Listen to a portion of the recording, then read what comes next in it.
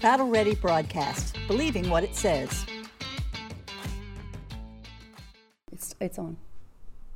Oh, hi. Welcome back to Battle Ready. I'm sorry. We're at a different day today. It's Sunday afternoon at 2 o'clock. We've just had a really nice lunch. We're back to study 2 Corinthians. I believe we're in chapter 6. Is that right? We are in chapter 6. Chapter 6. So we've got the temple built. We've got the Ark of the Covenant brought back up. And we're going to talk about... And the glory of God has filled. And we're going to talk about Solomon's dedication of this temple. Thank you for joining us. Get your Bibles out.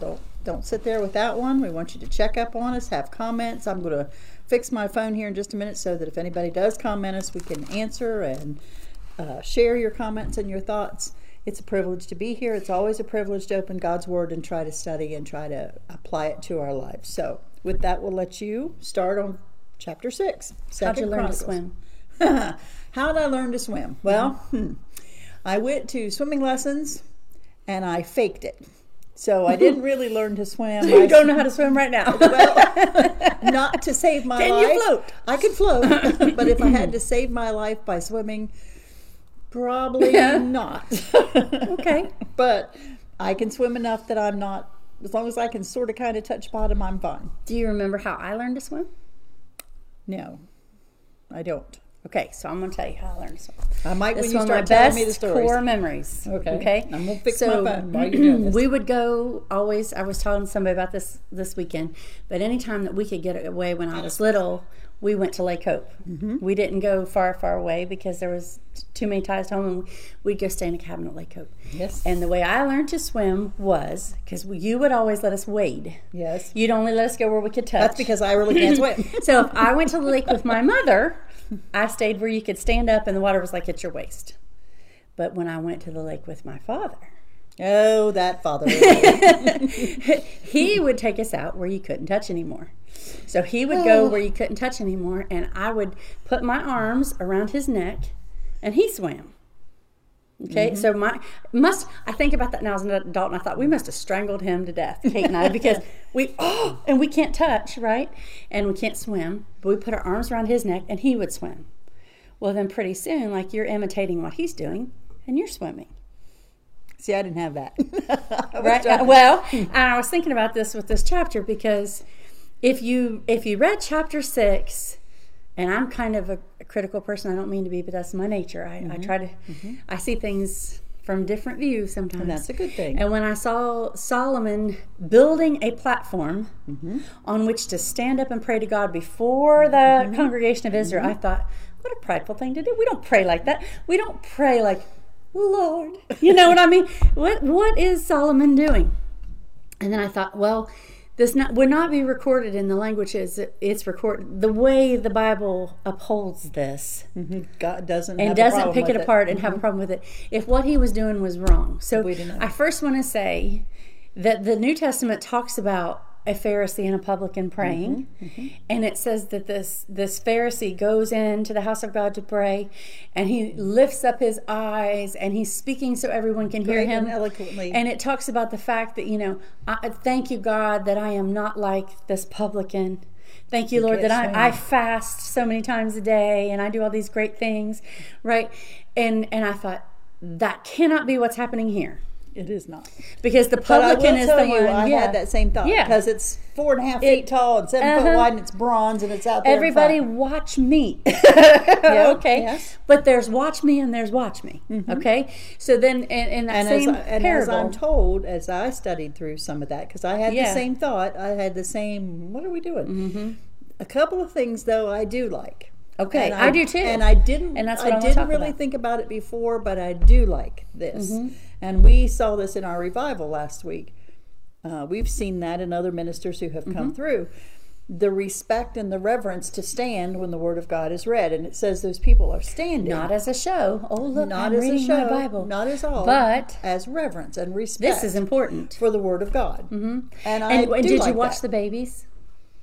And when we stood, they all because stood? when we stood to read the Word of God, the babies in the I always said this is the neatest thing. The children in the church are, what's happening? Something is happening. So now they're listening in a way that they were not listening before when they're playing in the seat or what. No, I'm not saying there's anything wrong with bringing your kids, letting them play in the seat. But when the whole congregation stood to hear the Word of God read, they stood. The children go, must be saying something important. You watch. I always watch the kids. I do too. I always do too, and I was so pleased with our kids coming okay. up around the altar during any kind of altar service. Because we were taking it seriously. Because we were doing that, yes. That's what this is. That's what this is about. That's what this is. And I did take that from that and think, don't make me laugh out loud on there. I did think, I did the same thing with Solomon. Now, why is he doing this? But at that time, they say that is the traditional method of prayer, is to lift your hands up. Let's just cover that really fast. In the Christian church, we kneel and pray in reverence. And bow our head and close our eyes. Nothing wrong with that. Showing that God is above you and the authority, and you're humbling yourself before His presence. Nothing wrong with that. The Old Testament and the Jewish way to pray is to pray standing, looking up.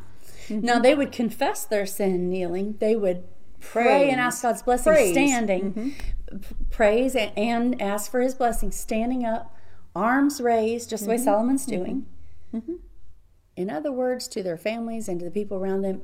The New Testament problem is the New Testament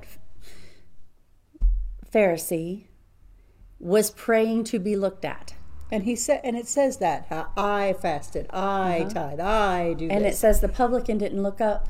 And said, God, he said, be merciful to me, a sinner. And God says that was answered. That prayer, that man went home justified. So your prayer can't be about this standing prayer here with Solomon. Cannot be about, look at how holy Solomon is, and it's not. But he is a leader, and he is setting an example, which I think is kind of what you said about in the church. Which is why I started with swimming. Yes, when you are doing, then other people want to do as you do. Because the best way to teach a lesson to somebody you love is to do it. How did I learn to swim? Because my dad swam. How did I learn to swim? I did what he did. And if I don't see it, how can I do it? And how can I know what's going on? If I can't study you, Paul even said, "Follow me as I follow Christ." Don't follow me for my Paul sake. didn't say, "I'm the greatest thing." He said, "Of sinners, I'm chief." But he said, "I'm following him. So if you follow me, you can see how to do it." And do you realize you can see how to follow him? That even in our Sunday school lesson this morning, and our Sunday school lesson was about the conversion of Paul and Ananias and him praying and a whole slew of things there. But do you realize how much in the last few weeks our conversations have been about prayer and example and being what we say we are and living what we say we love and doing what we say we should do. I mean, it seems like living God is really kind of impressing upon us, come on guys, you say the words, but are you doing the actions? Do you believe it or not? I guess I've said that forever. I know I've said that a lot, and I apologize for that. And I'll get weepy when I say this. But at different times in your life, you are forced to say, do you believe it or not? You study it, you attend church, you do things, but do you believe it or not? And I feel like right now we're back in that spot again where, okay, now come on. Do you believe it or do you not? Because if you believe it, it's going to change how you act. It's going to change what you do. It's going to change how you think.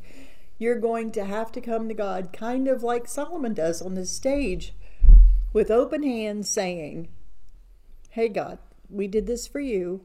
We know you're bigger than this, which is what he says. We know you're too big to fit here. But we want you to know this place is for you, and we reverence this place in your name. It's so funny that it'll be called Solomon's Temple. And the first thing Solomon says is, this is not my temple. This is not my temple. That's right. And far from being puffed up with pride, what he actually says is, I didn't do this. My father had this dream. My father made the provision. God instructed us and blessed us. He showed us what to do. He showed us exactly what to do. He said, and furthermore, and I want to read through verse 11 before I talk about this, He's like, this has nothing to do with actually God needing a place built for him. Absolutely. This is not what this is. This is not if it had been, if Solomon had stood up and said, now this is where God will live, and this is the only place you can find him, it would have been idol worship. Yeah. It would have been like every other god that they worshipped on the other side of the Jordan. And if you don't be careful, I think it becomes idol worship. I think that's exactly what happens in Isaiah when they start to get ready for captivity, is because they've turned it into a place where, hey, we've got the temple. And we're going to put some other idols in there too. We got the Not temple. only is Jehovah in there, let's add these gods to this place, and we'll worship them all in one place because they can be contained in here. And Solomon's first confession is, God cannot be contained in here. Period. He never has been, never will be. But he's chose to meet with us here. He's chose to abide with us and let his presence be found here. But this is not for God. This is for us. There is a verse. This is God's gift to us, not our gift to God. I don't know where the verse is, but it says, is it 14? There is no God like thee in heaven and earth, which keepeth covenant and showeth mercy and justice, that walk before thee with all their hearts.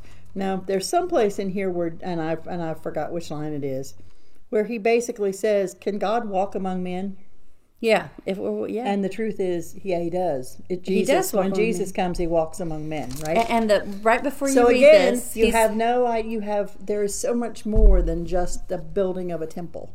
Because the New Testament, you are the temple of the living God. So the New Testament is saying, okay, can I contain God? Is God completely only within? No. God is absolutely everywhere. But is the presence of God abiding in me? Absolutely. Yeah. Just like it did the temple. Yes. So let's read 1 through 11. So let's start 2 Chronicles Chapter 6, verse 1. Then said Solomon, the Lord hath said that he would dwell in the thick darkness. But I have built an house of habitation for thee, and a place for thy dwelling forever. And the king turned his face, and blessed the whole congregation of Israel. And all the congregation of Israel stood.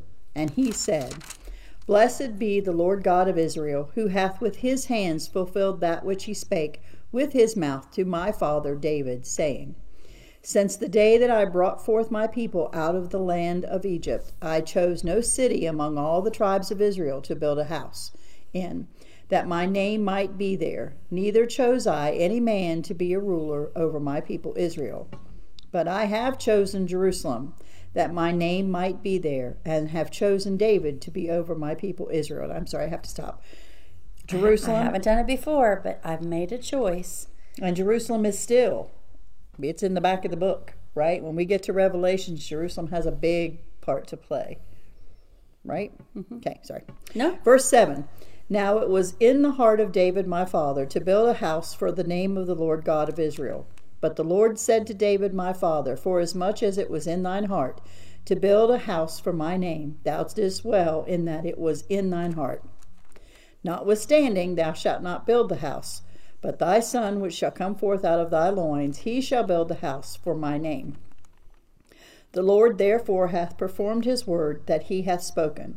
For I am risen up in the room of David my father, and am set on the throne of Israel, as the Lord promised, and have built the house for the name of the Lord God of Israel.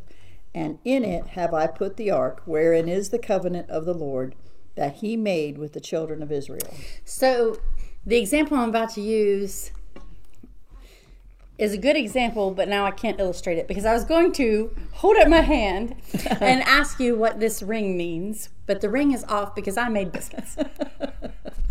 So I have no ring here to show you. But if I ask most people, what does this ring on my left hand, on my fourth finger mean? You would say, that ring means you are married. You would say that. Would you say that? Would you say I that? Would say that ring means you are married. But it doesn't. Mm-mm. It's a ring on your finger. It's the same thing as what we're talking about here. This ring means nothing. I could go to Walmart this afternoon and not be married and buy a wedding set and put it on my finger, and that ring would mean absolutely nothing. Right? True. But we put meaning into that finger, that hand, that particular style of a piece of jewelry, and we say, this means I'm married. And people will even say, like, if they're out somewhere and somebody's first, I'm married. This ring doesn't mean I'm married.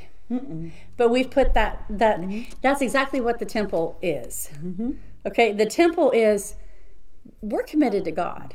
In this place, this is where we'll seek his face. This is where he will meet with us. This is where we are going to recognize that he's creator of all heaven and earth, cannot be contained into a building, but that he loves us enough to hear us and see us and care about what's going on with this. This means something.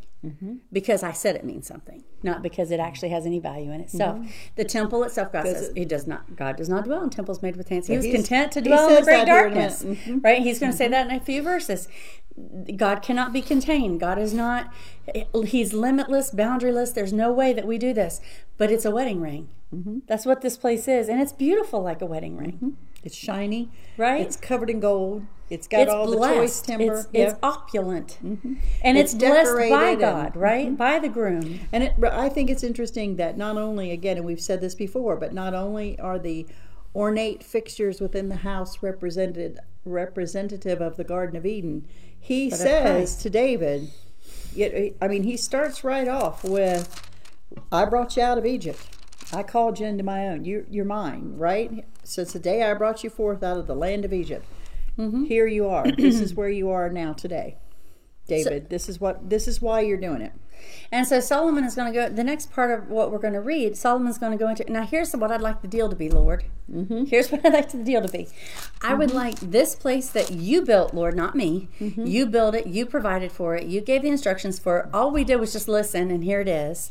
And you get all the glory and all the credit and all the praise. This is not Solomon's temple. This is God's temple, right? But he said, this place that we've made, here's the deal. We know you put your glory in it. We talked about the glory of God filling the temple in the last lesson. You've put your abiding, your presence there for us, that you'll stay. I want you to see us when we come to here. I want you to hear us. No matter where we are on the face of the earth. Protect us. And we look toward this place. What does look toward this place? They can't see it. If they're in Babylon, they can't see the temple. But what they're saying is, I'm thinking of that place God chose to dwell. And he chose to be my God, and we chose to be his people, to enter into that covenant, that marriage relationship in a way, right? That's how the Bible paints it. We've entered into this relationship. So now I'm so far away that I can't see you. Or something horrible has happened and I can't see you. Or we've sinned and completely messed up and I don't deserve to see you. I'm ashamed to see you. But here's the deal, Lord, if they'll remember where they came from, what we're doing here, and they will lift up their hands and say, Lord, whatever comes from you, I'll give you praise and glory and honor. And they will say, this is all about God and not about me. And they will repent and turn, that God will hear and he'll answer and he'll see and he'll bring remedy and he'll forgive. All these things that Solomon's going to ask. And if we're not careful, we read this and it sounds like pride and an idol. But it's not. But if we get the real picture of this is a king teaching his people and teaching us. This is how you approach God. You know what? This is bold. The New Testament says that we can come to God boldly through Jesus Christ. This is bold. To stand up and say, God, here's my demands. Not really demands, but demands is a strong word. But Solomon is saying, Lord, this is what I'd like to see happen here. Right? And here's the thing. We don't like it when our children bring up our own words to us. Do we? That's true. But Mom, you said. And I'm like, but I didn't do it, did I? You know? And I didn't mean it. I should have said it. So we don't like it when our children or our friends or other people around us bring up our own words to us, because when they bring it up to us, it points out our failures to fulfill that, our inability to fulfill that. It's embarrassing, and it makes us feel like, who do you think you are bringing that up to me? God is not that way. No. God kind of likes it when we do. Because it shows us we're not perfectly. We are flawed. Because he didn't have anything to be ashamed of. And he can fulfill it. And he likes to hear He likes to hear that we know his words. Not only that, he likes to hear that you believe what he said and you're holding him to it. It's not that you're holding him to it, but what you're saying is, God, you said this, so it's a done deal. So I don't I have faith to believe that what you said you're going to do. He likes it. And I'm not the only one that thinks so. If you're like, Laura's plumb went off her rocker. No, he says I found a quote. You ready? Yep. This is from Charles Spurgeon. He said, God sent his promise on purpose to be used. I remember he's from England, so when he says an England note, we could say $1 bill, right? It is a promise if I see a Bank of England note, or like $1, it is a promise for a certain amount of money, and I take it and I use it. But oh, my friend, do try and use God's promises. Nothing pleases God better than to see his promises put in circulation. He loves to see his children bring them up to him and say, Lord, do as thou hast said. Mm-hmm. And let me tell you, it glorifies God to use his promises. Mm-hmm. He's not offended when Solomon says, the just shall live by faith. We have to believe what he said. The things he's asking here is what God promised Moses, what he promised Abraham, what he promised Noah, what he promised Adam. Solomon's not making up a new deal. No. He's saying, Lord, this is what you said you would do if we honor you with our life. He's actually quoting verses from Deuteronomy, which is interesting to me because I didn't really think about Solomon being wise enough to quote Deuteronomy. What he's saying is, Lord, here's what you said. So if you said it, why not? And he said, my dad used to say it this way, preaching, I'm just crazy enough to believe what you said. Mm-hmm. Right? So I'm just gonna ask you to do what you've already said, which is that'll never be a prayer that gets a no. Mm-hmm. Lord, do what you said you would do in your word if we will trust you and put our allegiance to you and enter into this relationship with you, this covenant. You just do what you said you would do, Lord. And he will.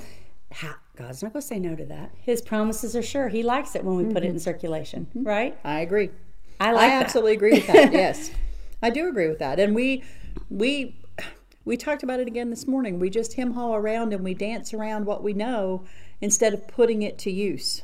You know what I mean? We hear the words, we know the words, we don't practice the words. So and we should. We go to we've started doing a Bible study in town, which I love, and the people that I love. I get so nervous here, in church, down there, everywhere we do a Bible study. Mm-hmm. And I'm not saying this to brag on me. I'm telling you, putting his promises into circulation. Mm-hmm. I say before I go, and my tummy is upset, and my hands are shaky, and I'm worried about messing up. And I say, Lord, your word never returns void. Mm-hmm. You promised that what you said in your word you'll take care of, and I will never be ashamed if I believe and put my trust in your word. I said, I believe you're going to take care of every bit of this. You're going to prepare them, prepare me, bring me the right thing to say, give them the ability to understand what I'm saying. I just trust you with all of it, even when I don't feel like I do. Mm-hmm. Right? I just trust you with all of it. You know what? He's never let me down. Mm-hmm. One time, and I still get nervous because I'm faithless. And not confident. But I still have to pray it again. And then I have to say, you know what? He never lets me down. So it's going to be fine. Mm-hmm. I'm reminding him of his promise. And whatever situation he puts me in. And yet I need reminded every day. And we know that, and yet we struggle with that. I mean, human beings. And I'm not saying I've never let God down, but God's never let me down. Mm-hmm. He's always taken our broken conversations and turned it into a lesson. And used that to do what he wants to do with it. Mm-hmm. What an honor. What an honor. And I think that's what Solomon's getting ready to ask here. So let's start at verse 12. Ready? Mm-hmm. Okay, you tell me where you want to stop when you're ready. Okay. Verse 12 of II Chronicles Chapter 6. And he stood before the altar of the Lord, which is Solomon, in the presence of all the congregation of Israel, and spread forth his hands. For Solomon had made a brazen scaffold of 5 cubits long, 5 cubits broad, 3 cubits high, and had set it in the midst of the court, and upon it he stood and kneeled down upon his knees before all the congregation of Israel, and spread forth his hands toward heaven. Surrender. Mm-hmm. Oh, I thought I said a word wrong. You said no. I said he surrendered. He's looking up. His hands are spread, but he's also knelt down before God, and he is being an example to these people where they can see it, where they can see him. But 7.5 feet long, wide, and 4.5 feet up off the ground. Right, so he's 4.5 feet above everybody else, so that they can see him. Mm-hmm. An example. And he said, O Lord God of Israel, there is no God like thee in the heaven nor in the earth, which keepest covenant and showest mercy unto thy servants that walk before thee with all their hearts. I don't know about you, but we could stop right there and we could spend weeks. There's no God like you. There's no God like you. He cannot be Which is true. And he's up to something, right? So I hear people say all the time, as long as you believe in a higher power, as long as you're spiritual, as long as, you know, you're a good person and you try good things. He's like, God, there is nobody like you. Everything else we try to seek out, everything else we try to worship turns into a disaster for all of us. I cannot emphasize this strongly enough because in our culture, everybody that dies goes to heaven. according to our culture. No matter what they believed in, no matter what they put their faith in, no matter how they lived their life, everybody that dies goes to heaven. Everybody treats, and you talk about spirituality. I don't think, even an atheist, I don't think there's any human being that is not spiritual. We were made that way. We have physical, mental, spiritual selves, right? We are all spiritual. Spiritual won't cut it. He's the way, the truth, and the life. God, nobody like you. Not like in the heaven, nor in the earth. Are you going to talk about Miss Turner? No, I don't. But I do want to tell you there was a man that was saved this week, and I can't remember his name, and I wish I could. I had it, but he's called the Podfather. Okay. Because he invented the podcast. Oh, he was a VH1 MTV superstar back in the day, like announcer person. He's friends with Joe Rogan. He's friends with all these influential people. You may not know any of this. It doesn't matter. None of this matters. Except that, and he was an avowed atheist who became a born-again Christian. And now all these places of influence that he has with all these people, he's the real deal. He's filled with the Holy Spirit. He's born again. He's living for Christ. He's sharing his testimony. And he's very effective. But what was always, he was an avowed atheist. He had a belief system. The belief was there is no God. And you see just this radical change. Because no matter what you say you believe, when you get a hold of a real and living God, we talked about this morning, yes. When a real God enters into a human being, they have strength to do things you never dreamed they could do. And you think, is that even the same? Like when I was listening to him talk this week, he's been interviewed, I thought, is that even the same person? That doesn't sound like the same person. Completely different. It changed the language he used. It changed the phrases he used. It changed the appearance of this person. What am I trying to say? I'm trying to say, God, there's no God like you. All these other things you can get into. In heaven or in earth. You're still you. You just got a new outfit. Or you got a new, you know what I mean? But you're still just you.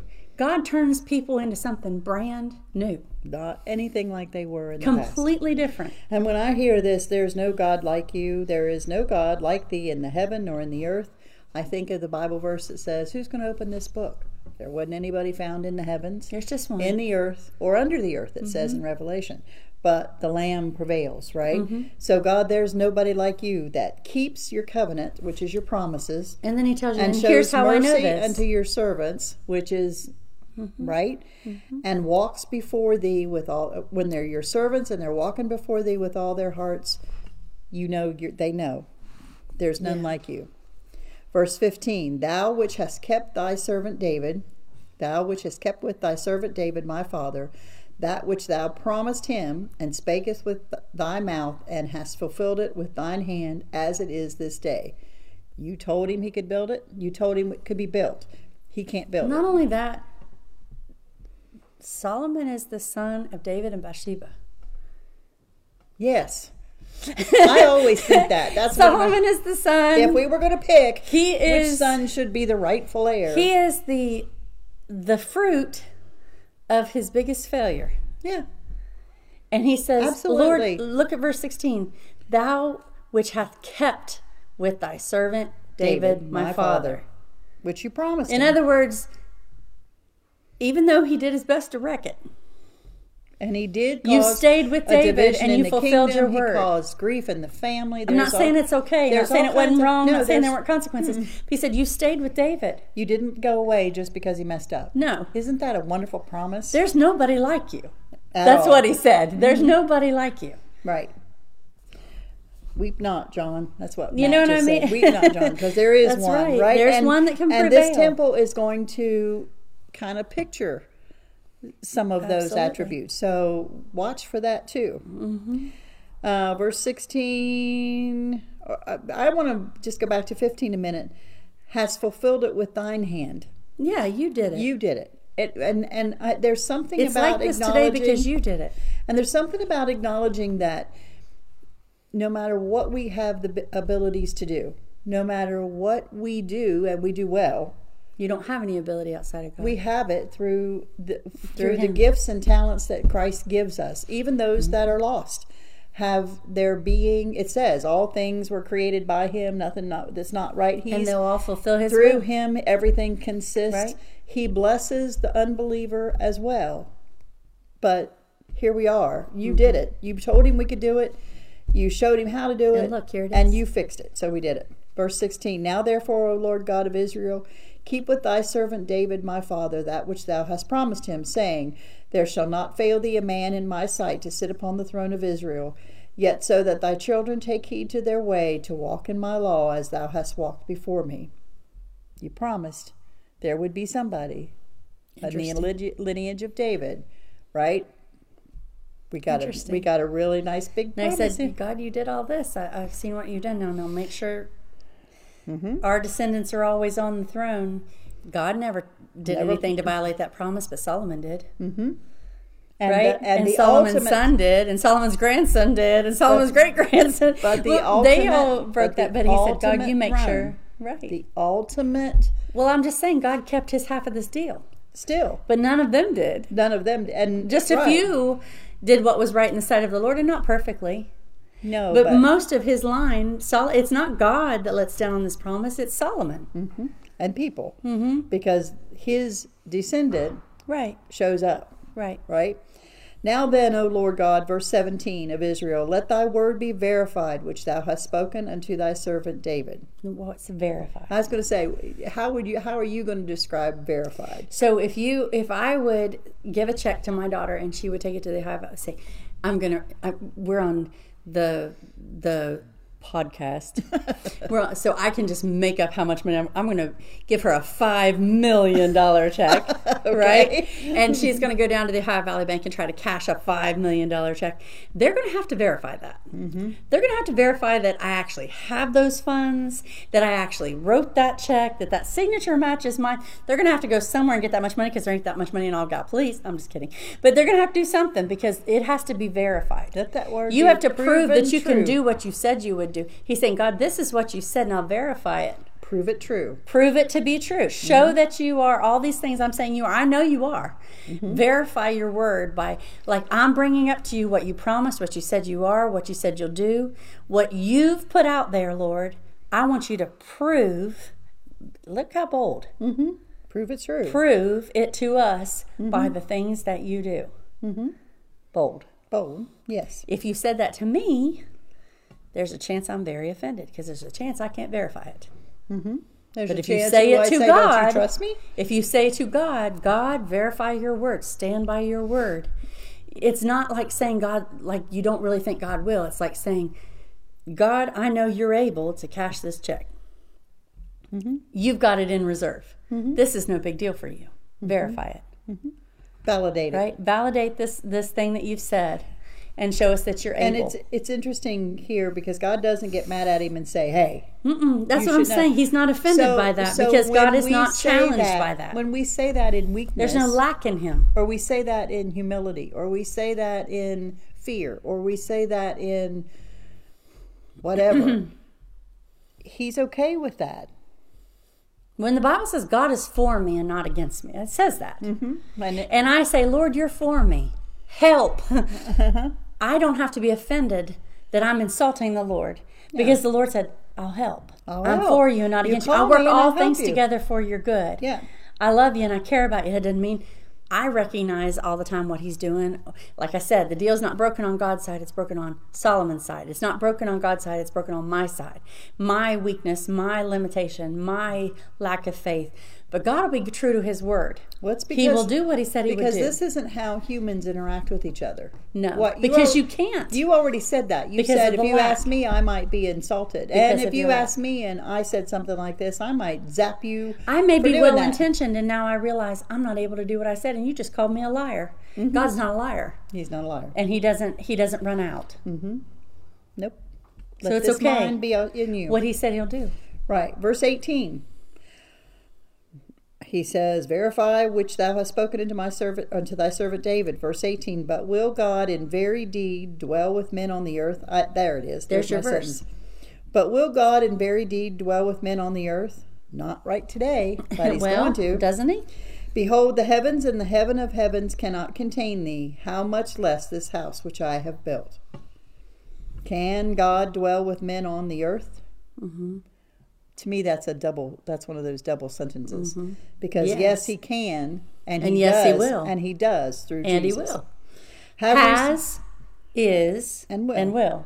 In a different way. Yes. Right? Yes. That sentence was one that I got stuck with. Has in the Garden of Eden, and with what's Hebrews say, in various times and sundry places. Right? He dwelled with men and led in His Word, especially, but in the New Testament, in the presence of the Holy Spirit living in a believer, and physically in the future. He'll dwell among us, and we'll be His people. The light and of the be city. our God. Right. So has, is, and will.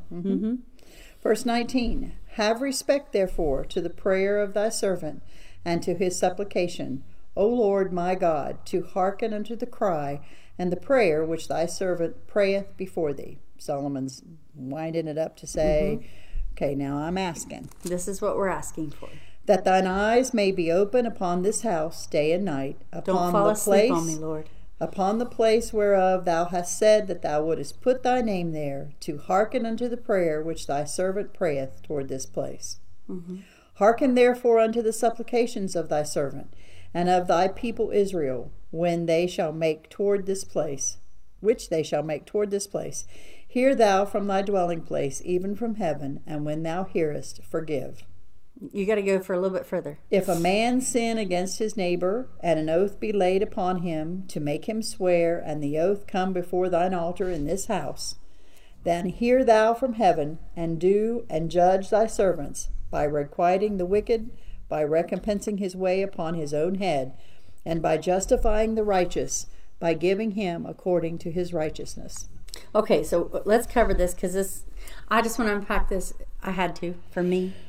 So this relates to something Jesus talked about in the New Testament. He said that you will say that whoever swears by the temple, you don't have to worry about it, but if you swear by the gold of the temple, then you have to keep your oath. And he said, you're hypocrites. Right? He that's part of what he said. You've missed the whole point. Well, here's what he's talking about. Well, this comes from what Solomon is saying right here. Solomon is saying, when we acknowledge that God is dwelling among men, that it's God's desire to be among His people, to be known by His people, and to know His people. He knows us, and He wants to be known of us. That's what He's saying with the temple. He said, when we acknowledge that, and wherever we are in the world, in our dealings, in our business, whatever we're doing, we by the temple make a vow, make a promise. We are required to keep that vow because God dwells among us. So Solomon cautions us later on in Proverbs, says, don't make a vow and break it. It'd be better for you not to make a vow at all than to make a vow and break it, because what you're acknowledging is, God has given me His presence and His word. If I give my word, because I know God dwells among us and we're His people, I've got to keep my word. I've got to be a person of my word. By the time I had to look this up, by the time you got to Jesus's time, they'd kind of found a way to hornswoggle people. So what they would say to Jewish Orthodox people was, if you make a promise and you make it by the temple, but then for some reason you have to break it, well, you're not held in any consequence for that. So if you need to just kind of like bend the truth a little bit, and you don't say, I swear by the gold of the temple. You say, I swear by the temple. And then that you made a way that you can kind of be dishonest and not pay a consequence. Jesus said this. He said, how stupid is that? They were blind guides. Okay? It says, let me show you.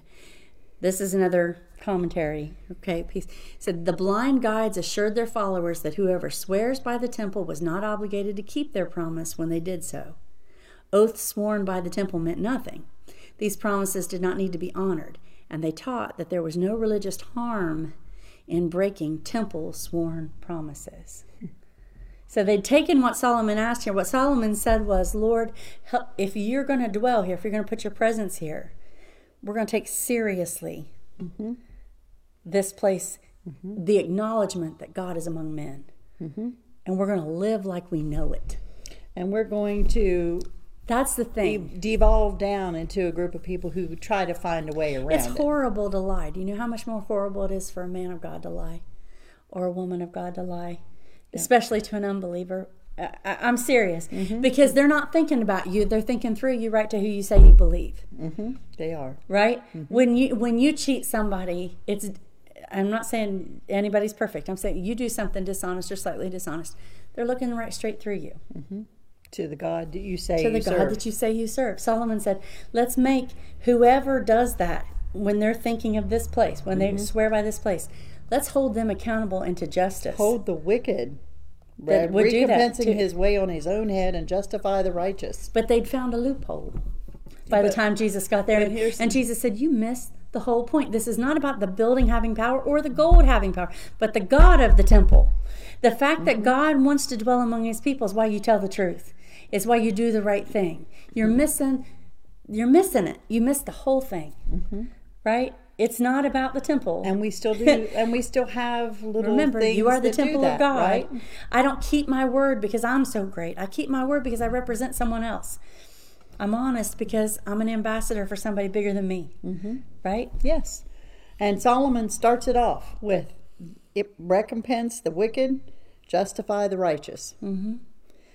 Verse 24, and if thy people Israel be put to the worse before the enemy, because they've sinned against thee, and shall return and confess thy name, and pray and make supplication before thee in this house, then hear thou from the heavens, and forgive the sin of thy people Israel, and bring them again into a land which thou gavest to them and to their fathers. So now we swore an oath. Now we're put to worse by enemies because we've sinned. I think there's something we miss in that if we're not really careful, is that if we are obedient to God, if we are acknowledging God and dwelling on the fact that he dwells among us, I don't have to be afraid of my enemies. God fights my battles. Even the enemy, yes. But if I lose the sight of that and try to do things in my own power, my own way, and denying God and not giving him honor and reverence, I should have a lot to fear from my enemies because I'm on my own in this battle. But when I realize it, which I often have to do, hey, I've been trying to do this on my own, Lord, I forgot to seek you first. If I turn and toward the fact that God wants to dwell among his people, right? I'm a New Testament believer. I'm not turning toward a physical direction like they would in the Old Testament toward the temple, but toward Jesus Christ himself and listening to the Holy Spirit. This is a perfect example of you holding on to your Father's neck. You're learning I am how holding to do on this. to my Father's neck and doing it the way he would have me to do it. And when I forget to, I can sink. Yeah. But when I sink, who do I yell for? Right? Who do I acknowledge? He said, when they realize they've done that and they start losing before their enemies become a problem because now you're fighting the battle in your own power. And you don't have pray toward this place. And Lord, let them remember and not that you want to dwell among your people. It says, when they've sinned, return, confess, and pray, and make supplication. Ask for help. Yeah. You can't just... And he'll help. You can't just say, wait a minute. And he won't say, oh, but you get what you deserve. You turn and he'll say, I'll help. You're sinking. I'll help. Right? I'll help. You might have some consequences. Because God tells Solomon at the end of this, I'll do it. He does. What you asked me for in that boldness, I'll do that. Because I've already said I'll do that. And don't forget, the examples of that are even in Daniel when they open the windows and praise toward Jerusalem. God heard him That's from what he's Babylon and doing, Persia, right? He's enacting what this says. Verse 26: when the heaven is shut up and there's no rain, because they have sinned against thee, yet if they pray toward this place and confess thy name and turn from their sin, when thou dost afflict them, then hear thou from heaven, and forgive the sin of thy servants and of thy people Israel, when thou hast taught them the good way wherein they should walk, and send rain upon thy land, which thou hast given unto thy people for an inheritance. Keep going. I like this one. There's two parts. So one is like this just disaster that comes and your needs aren't being met, not just because something random happened, but because you sinned, because you've stopped acknowledging God in his presence and you've stopped walking in a relationship with him. And that happens because of my sin. I can turn toward this place and remember. And this next one, when it talks about a dearth, is talking about disease. If there be a dearth in this land, if there be a dearth in the land, if there be pestilence, if there be blasting or mildew, locust or caterpillars, things that devour if their enemies your needs, besiege them in the cities of their land, whatsoever sore or whatsoever sickness there be, then what prayer or what supplication soever shall be made of any man or of all thy people Israel, when every one shall know his own sore and his own grief, and shall spread forth his hands in this house, then hear thou from heaven, thy dwelling place, and forgive, and render unto every man according Notice he to didn't say unto here all from the his temple. ways, whose hearts thou "You're not- knowest." You're not contained in the temple, but Lord, here in heaven, right? When they pray, we're acknowledging that you want to be among us, right? But you hear from heaven and you solve this problem. Anybody feel like Thou shalt hear we from have heaven. we have some dearth Yeah, in the land, some illness, some we have some pestilence. devouring of the things that we need. We have some disaster that's taken away the good and plenty out of the land. That we've had some judgment because of our sin. Does anybody feel like that in America right now? And of course, he's making this to Israel.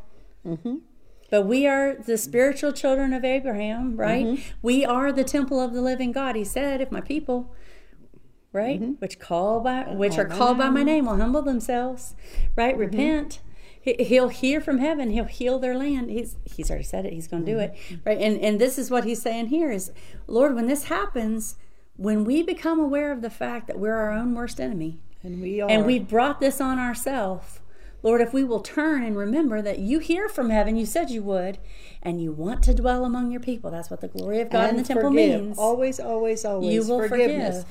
But you have to ask for the forgiveness. You have to ask. realize that he is a sovereign God and you need forgiveness. And what I have right now is I have an advocate with the Father who is making intercession for God me. will allow you to make dumb choices Absolutely. and to suffer the consequences of them until you get the fact that you have a need for him and a dependence on him, and that until you acknowledge your sin and ask for forgiveness, he'll let you have And look what he says. He said, what then, you've chosen. Then hear thou from heaven, verse 30, thy dwelling place, and forgive, and render unto every man according unto all his ways, whose heart thou knowest.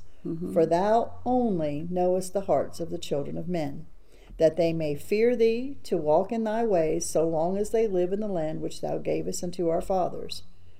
So I like the next one. I do, because But go ahead, talk, if you want to talk with it. But I no, like I just think the first thing, it feels like to me, the first thing that we should do when we are talking to God, and we again are talking prayer, and this is a prayer of dedication, is you are God. There's none like you. You are above You're good to everything your else. word. You'll keep it. You're honest. You are God.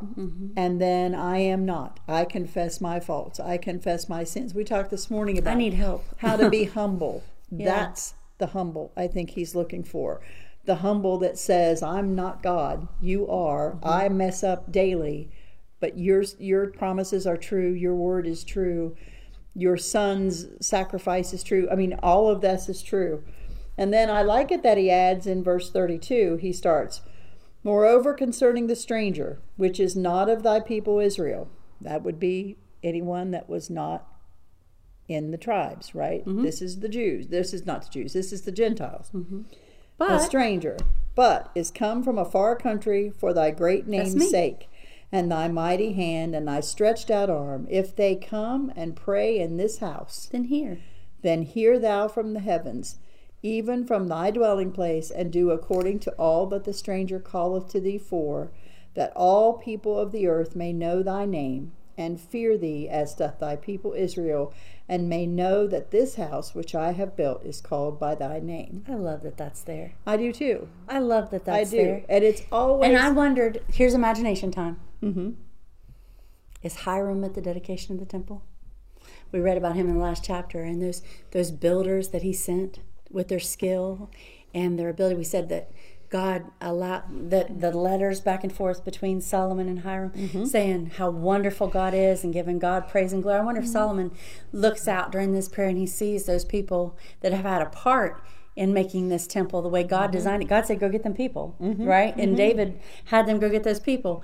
And here they are, and he says, now listen, not only is this a Jewish temple, and this is the God of Abraham and Isaac and Jacob, but if you're a complete and total stranger, and you want to pray and understand the abiding that presence God. of God and acknowledge God and glorify God, God will hear you too. It's You're just like- welcome here. It's like what Jesus said to Thomas. Thomas, you see and you believe, but blessed are those who have not seen and yet believe.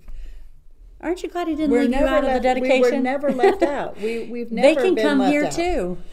All they got to do is acknowledge who God is. And they can come here too. We have never been left out unless we just didn't want to turn and look for him. We don't have to be an enemy. And I think those that were far off and we're enemies don't have to be far off and enemies. They can get us up as close and as personal as we can. He says, what does Jesus tell them? You strain at a gnat and you swallow a camel. You make rules that other people can't do because you keep them out. In my words, you're keeping them out. You try to find a way to keep them out. But you are electing that we are the only ones that are important, and that's never been God's plan. No, I mean, even way back here, even back when they were in Egypt, it was a mixed multitude. People that wanted to believe in the children of Israel's God could go if they wanted to go. Right? Absolutely. It's never been what we sometimes make it to be. He's God of all people.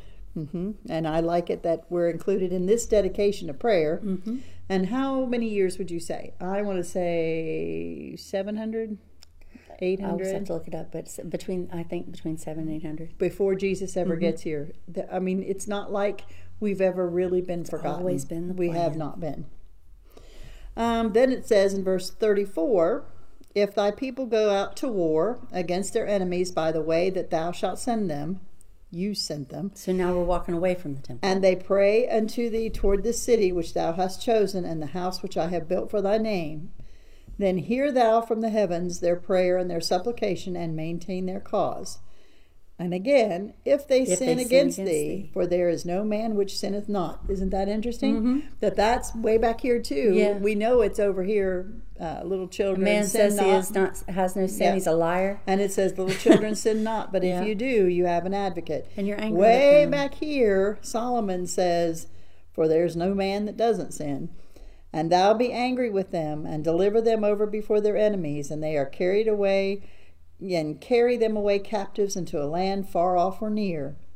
Yet if they bethink themselves in the land, whether they are carried captive, and turn and pray unto thee in the land of their captivity, saying, we have sinned, we have done amiss, we have dealt wickedly. If they return to thee with all their heart and with all their soul, in the land of their captivity, whether they have carried them captives, and pray toward their land which thou gavest unto their fathers, and toward the city which thou hast chosen, and toward the house which I have built for thy name, then hear thou from the heavens, even from thy dwelling place, their prayer and their supplications, and maintain their cause, and forgive thy people which have sinned against thee. I think as a parent of a college graduate and a high school graduate this year, and I have another that's graduated high school that's going back to college in the fall, I think about my children when I read that verse, and I think, they've been raised in church, they've given their lives to God, but what if they get out there on their own and they've got their jobs and their houses and their lives, and they forget? And by forget, I mean everything gets busy and God gets pushed to the background. What happens when it happens? Oh God, if my children forget to put you first, Lord, and they get themselves in a world of hurt, thinking they're too big for their britches and they can handle their own way. Oh God, when they realize it and they confess it and they repent, turn of it. Lord, please hear and forgive and have mercy. And when he's saying this, when he's requesting this, he's requesting it with boldness because God said he will. He said he will. He said it in Deuteronomy. He's not said he it said yet, it in Leviticus. No, he said it to Moses. Oh, I see if what they you're saying. choose, they can choose cursing or they can choose blessing. But they can choose it. They can choose to turn. And God is going to say it again with Solomon. Yes. Yes. I agree. And I think as a parent or a grandparent or an aunt or an uncle of a person that's at that age where I feel like between about the ages of 15 and 25 is the most dangerous time. I really believe in a human being's life because if you're not careful, you can be led astray by so many different voices in so many different ways and so many bad habits that come in those times. And as a parent, I think the prayer I want prayed over them is, Lord, help them realize it when they get where they're not supposed to be. Help them turn and repent. And oh Lord, thank you for hearing and seeing and always answering that prayer that humbles itself before you and says, I'm sorry, and bringing them back. The truth of the matter maybe we're even, yes, I agree with that being a critical time period.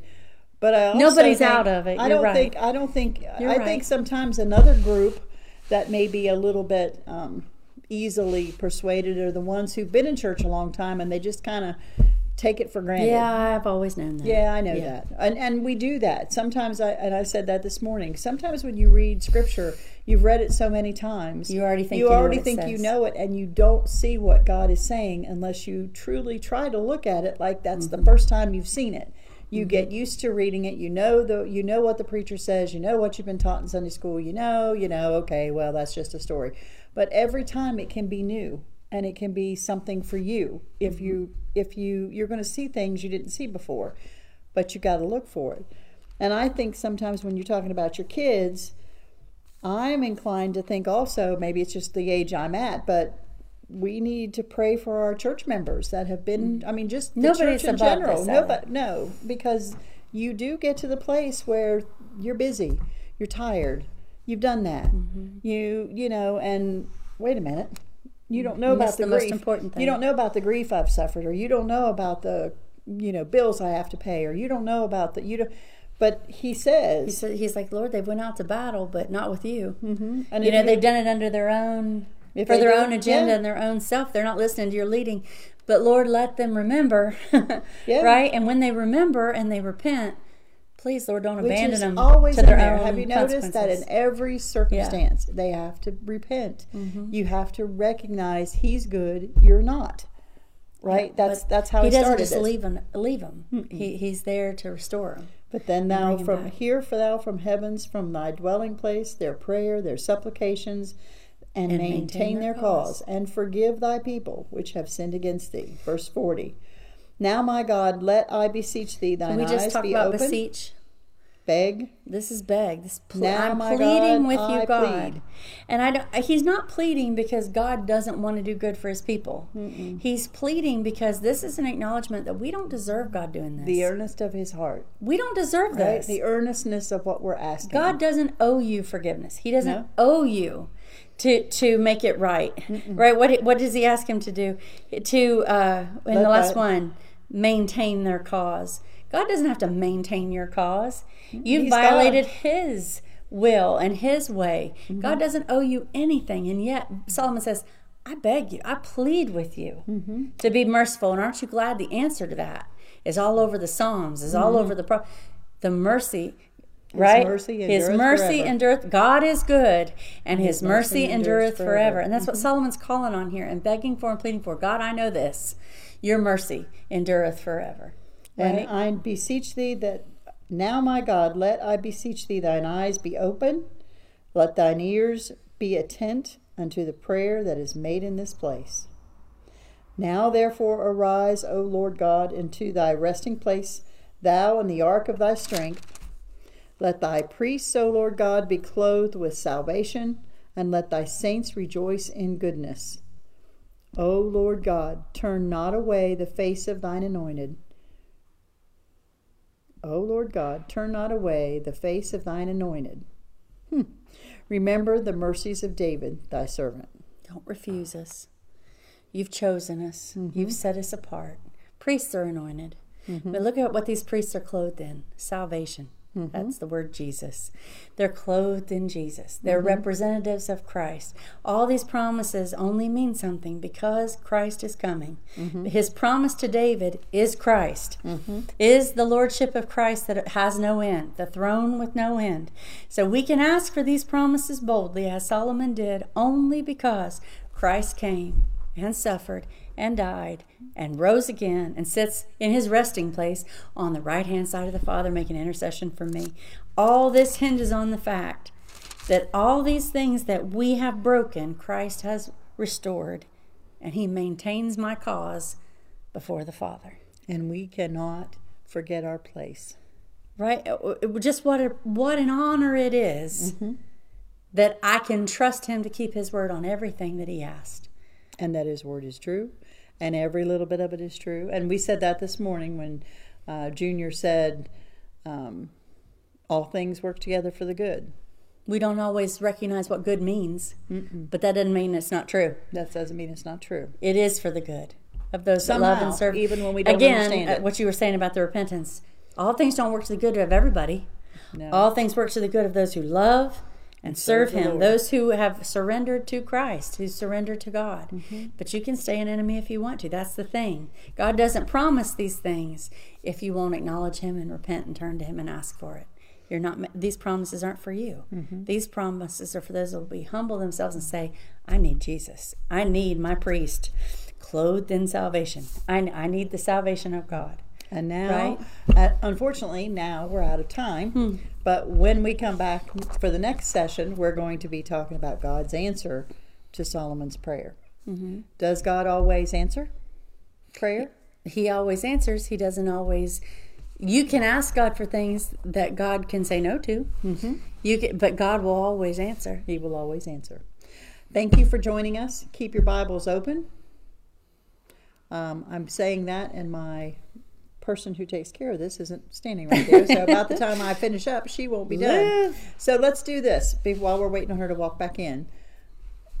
New Christians, new people who are, I will speak to the older Christians. I think we should be very careful. I think that we can get so far along in this that we forget to bend our hearts and turn toward God instead of thinking we already got it and we're already smart enough and we know enough and we know those stories.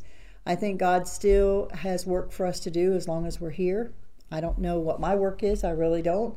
But I'm trying very hard to be faithful and to be able to open my hands up and just say, it all belongs to him anyway. So what do you want me to do? What can I do to be helpful? Where do you need me? So that's how I would address it to the older Christians. Stay in the Word. Don't get bored with it. Don't think humble. Keep yourself humble.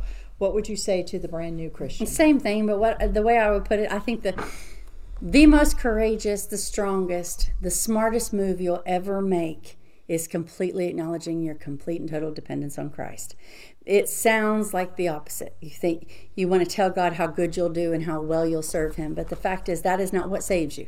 What saves you is, Lord, I need you desperately. And he will come in, and that is far from being the weakest thing. That is the strongest thing. That's where your strength lies, in your confidence in Christ. That's what you said. Joy of the Lord but is it's the my same strength. thing, young or old. Right? It is. That's true. And he's as faithful to the young as he is to the old.